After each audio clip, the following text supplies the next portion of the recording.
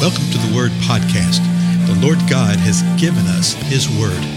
Let us learn it. Let us live it. Let us rejoice in it. Spread the Word.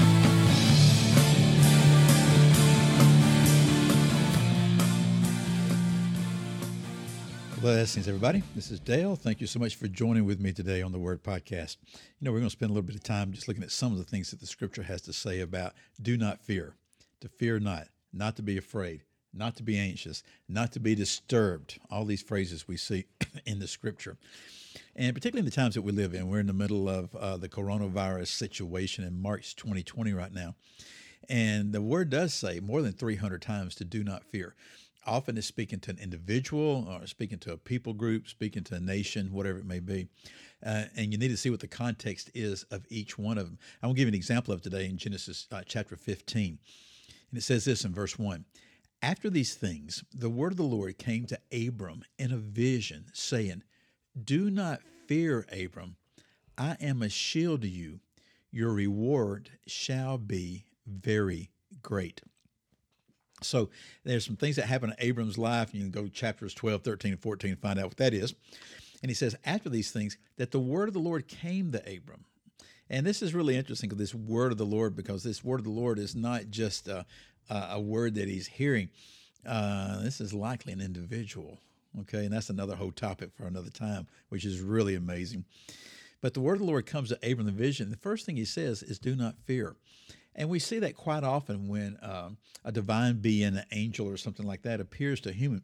The first thing they will say is, do not fear, because our initial reaction, particularly if you're just sitting there right now and all of a sudden an angel appeared to you, and I'm not talking about how the world paints an angel, with the wings and all that kind of stuff. You don't see that anywhere in Scripture.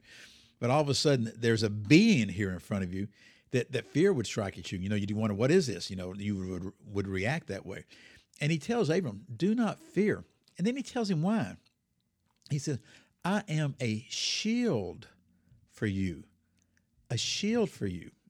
And, we think of shield as being what? A defensive mechanism type of thing. Some form of protection, whether it's a literal thing or a figurative type thing. He said, I'm going to be a shield to you. But it also carries a meaning, particularly right here, that I'm going to be a shield as a weapon type of thing. A place of refuge, a place that can be offensive and defensive, but I'm going to be the place that you can be protected in which you can find refuge. And you see a lot of scripture passages that speak of that. Now, this definitely comes out of what Abram had just been through, times of trials, okay, times where he needed protected and things like that. And God tells him, hey, don't worry, I am your shield in this thing. But there's something else going on here too. He says, do not fear, Abram. I am a shield to you. Your reward shall be very great. Your reward. Well, reward for what? What is God speaking of? Well, I think that Abraham's response gives us insight into this. Let's go ahead and read that. Verse 2 says this. Abram said, O Lord God, what will you give me since I am childless, and the heir of my house is Eliezer of Damascus? And Abram said, since you have given no offspring to me, one born in my house is my heir.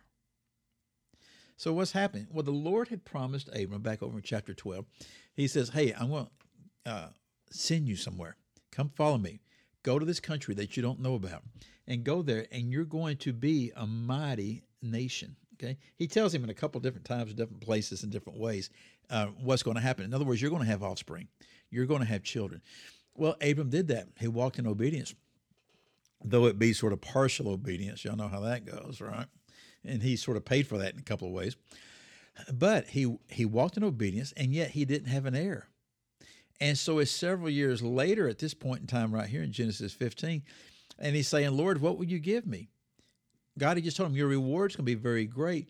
Abram's mind, is upon his heirs, is upon this promise that God had made. So the first Abram says, so what are you going to give me since I'm childless? And the heir of my house is Eliezer. Okay, so my servant here's going to be the heir of my house because I don't have a child. He's reminding God, you told me that we would have children, but I'm childless. I don't have an heir. And then Abram just sort of gets forthright about it.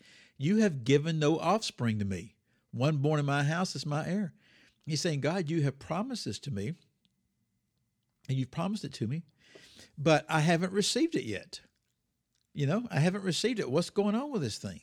And so I think that gives us a little nuanced insight to this thing. Do not fear, Abram, because this was dwelling upon Abram's mind.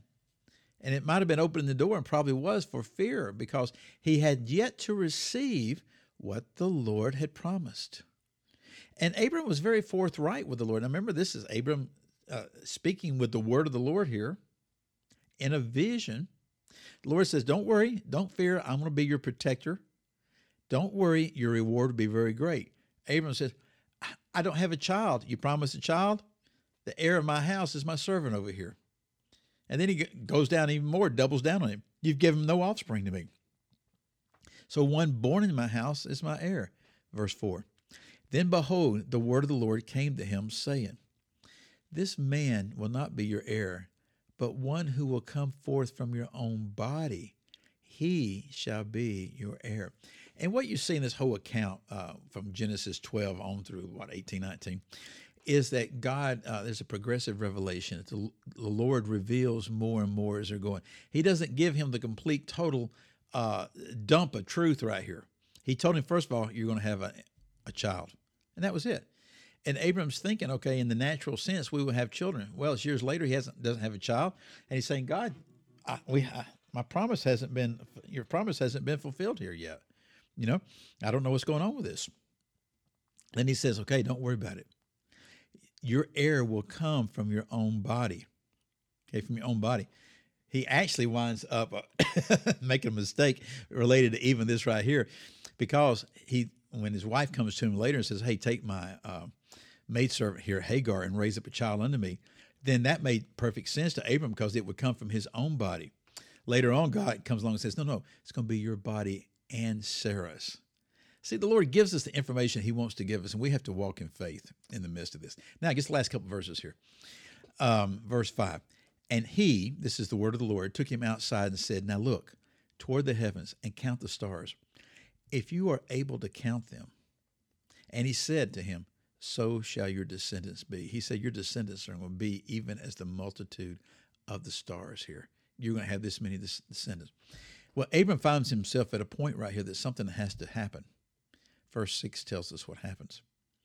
Then he, Abram, believed in the Lord, and he, the word of the Lord, reckoned it to him as righteousness.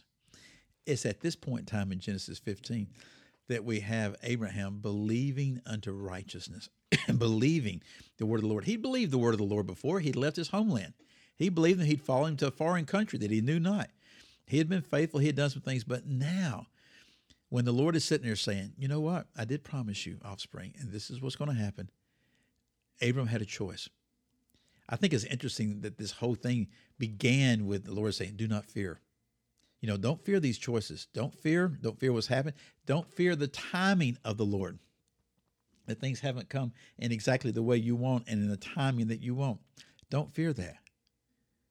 Not at all. Just realize that it's the word of the Lord. And the word of the Lord, he told him what was going to happen. Abram believed.